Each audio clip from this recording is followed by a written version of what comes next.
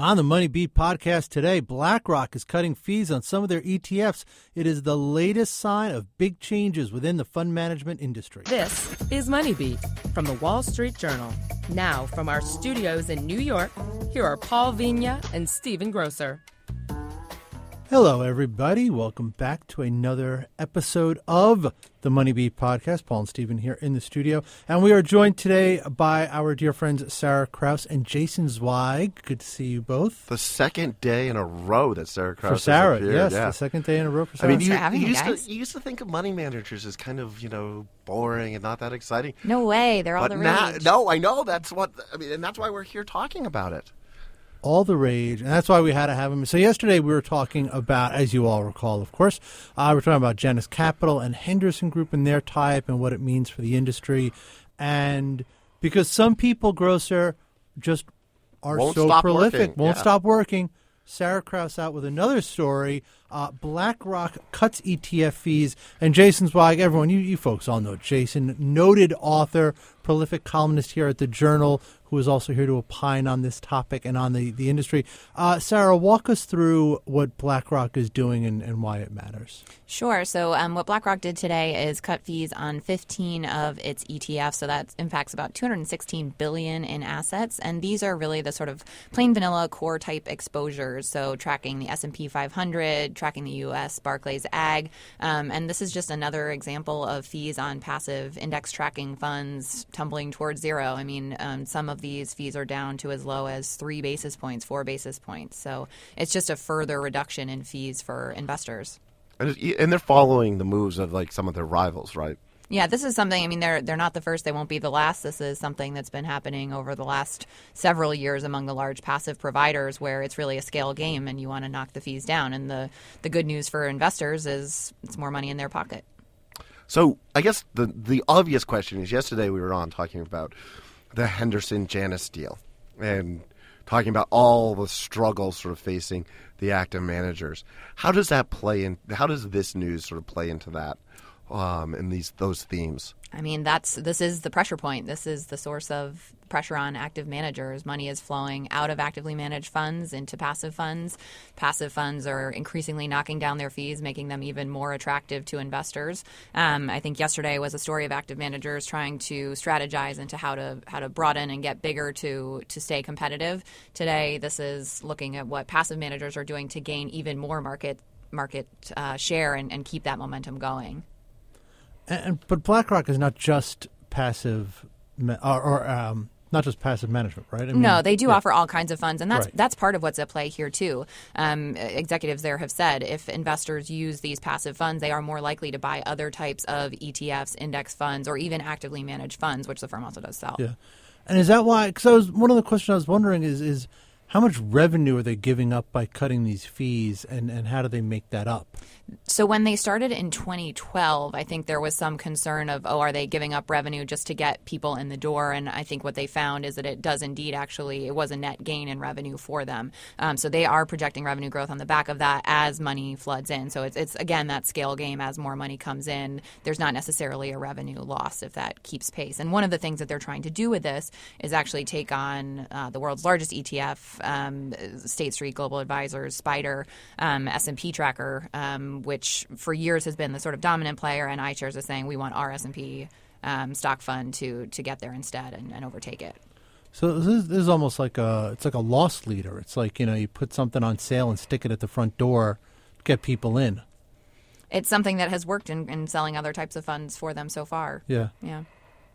I want to get Jason Zweig's take on this. I want to bring Jason in. What do you make of this whole landscape, Jason? I mean, certainly from a point of view of investors, what it means for investors, but what it means for the industry as well. Well, I think I guess the real question, Paul, is if you are an active fund manager, is this just sort of a slow death march for the rest of your career, or is there anything you can do to counteract it? And I think for active management firms, of whom there still are many. In fact, the fascinating thing is in 1992, when I first started writing about mutual funds, there were about 600 companies advising mutual funds in the U.S. How many do you think there are now? I'm going to guess more. Just by the way you phrased that, yeah, there's more. I believe there's over 700 now. So you have these trends going in the opposite direction. You have more and more people still working in a field that's under more and more competitive pressure from fees.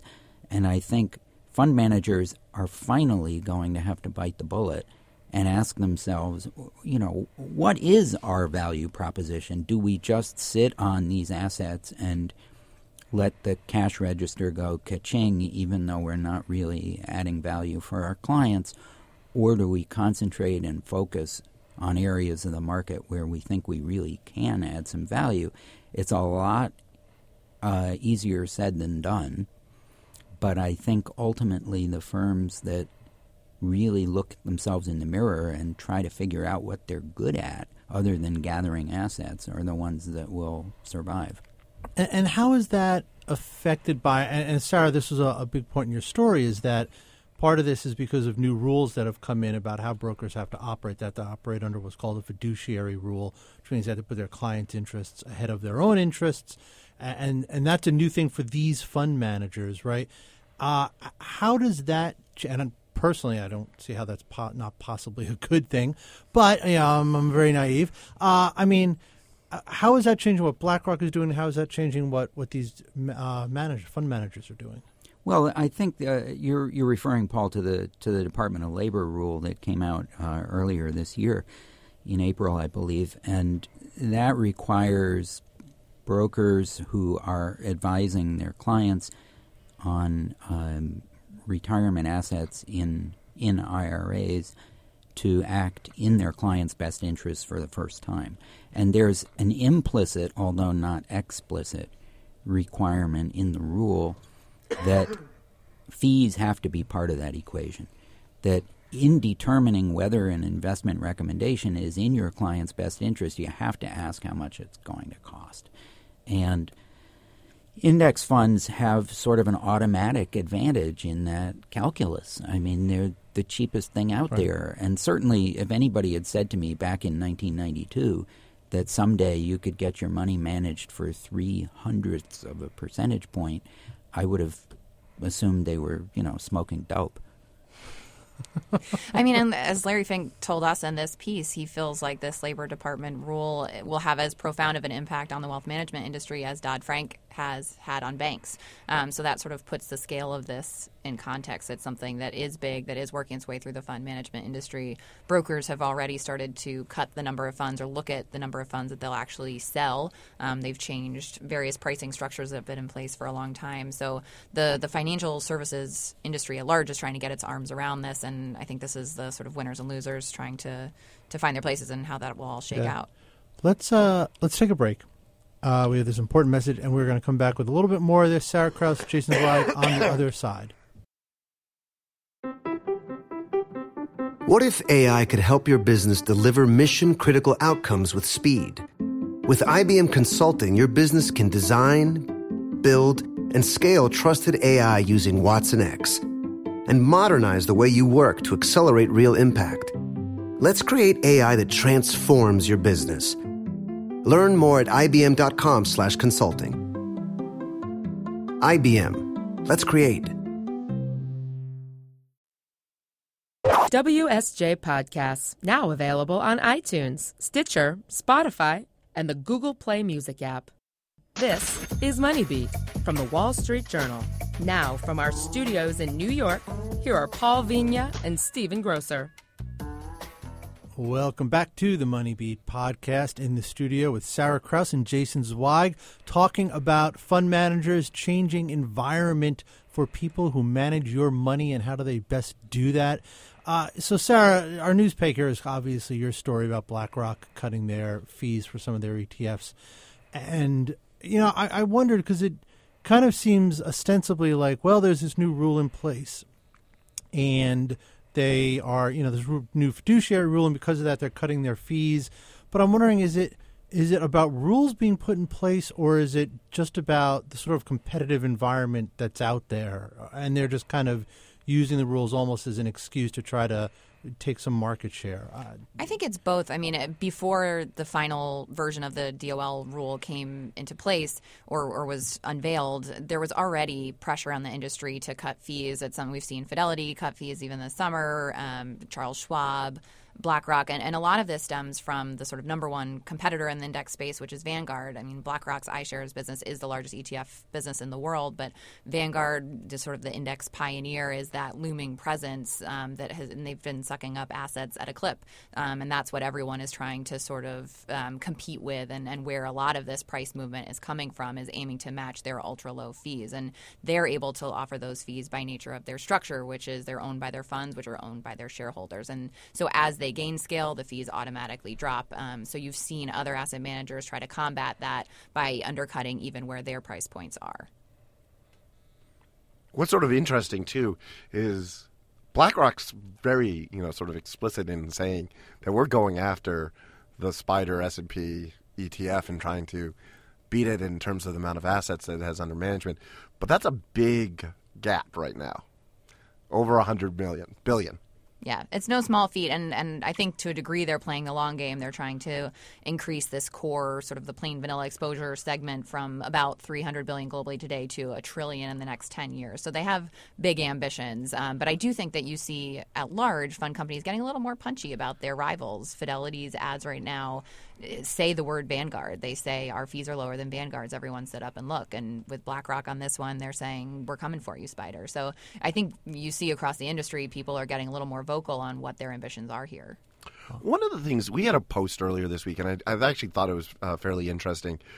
When you look at it, mutual funds ownership of U.S. stocks still stands at, I think they have 24%. While ETFs are only about 5%. How do you see that? Is that going to change dramatically over the next decade?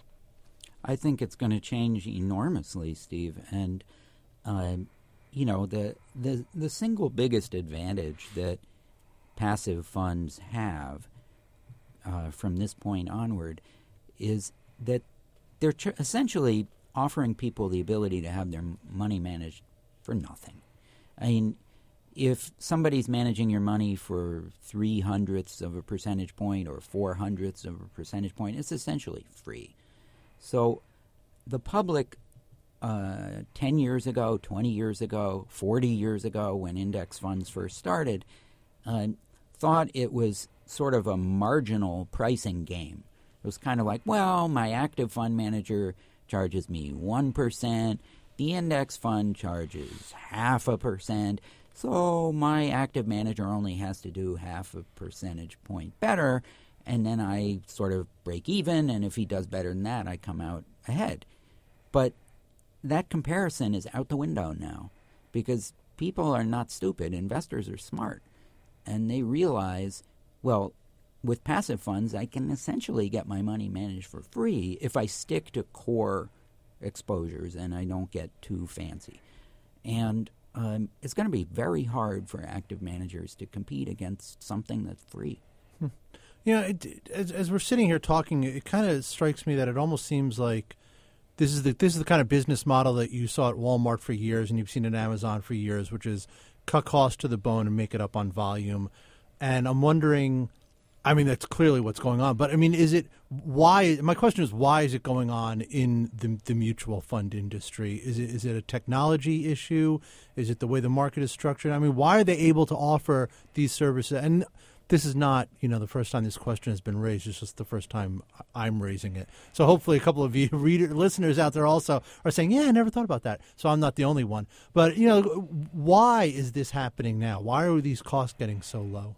Well, Sarah, maybe I can jump in first. I think there's a couple things at work, Paul. One is that if you are BlackRock or any number of other of the big index fund managers, for that matter, you can offer these core funds for next to nothing because you also make tons of money on the funds that are not the core exposures. So, you've got a Japan fund, you've got a Turkey fund, you've got minimum volatility funds, you've got all these other investment products that charge much higher fees, even though they're nominally passive. And so your core funds cost the investors next to nothing. They also cost you next to nothing to run. And you're able to make money on them at very, very low fees. But more importantly, you get the assets in the door so that you can make a ton of money on everything that isn't core. Yeah, I mean, the fees on BlackRock, I think it only covers 18% of their assets, right? Their iShares assets, yeah. So, I mean, it's one small-ish piece of the iShares franchise. In the grand scheme of BlackRock's nearly $5 trillion in assets, it's certainly a small piece. But as Jason said, once you have a relationship with folks, once you are sort of an anchor of their portfolio in some way, shape, or form, it does open the door to other conversations. And I think that's a big part of this. Grocer and I are looking at each other and shaking our, yeah. I mean, is there anything else that we should know, or is there anything else we missed? I don't think this will be the last fee cut that we see this year, even. Really, not even this year. Well, I guess that actually is a question. How much lower? I mean, you look at what you wrote here. The fee is what 0.03 or 4%, whatever. Mm-hmm. How much lower can you cut costs? I mean, you can't have negative costs, can you? Negative fees. I know you have negative rates. I mean, these guys can't go below zero, can they? They'll pay you to give them money to manage? That's a really interesting question, Steve. Paul, Sarah and I did a story in January on the race to zero in fees, and we couldn't find anybody who said they would go to zero or below. Although, to be honest, I think when an ETF gets big enough, it probably could pay you to invest in it. It could probably pay you 1/100th of a percentage point. Yeah. Because they're making money in other ways. Mm-hmm. I don't think it'll happen, but boy, wouldn't that be interesting? But did you think 3 basis points would happen? No. I mean, you ever want to have something to put on the placard outside the storefront, right? We will pay you. Well, give us your money. And this reminds me, Paul. There's at least one in the U.S. There's at least one ETF that charges nothing. There is, and there are several in Europe that charge nothing.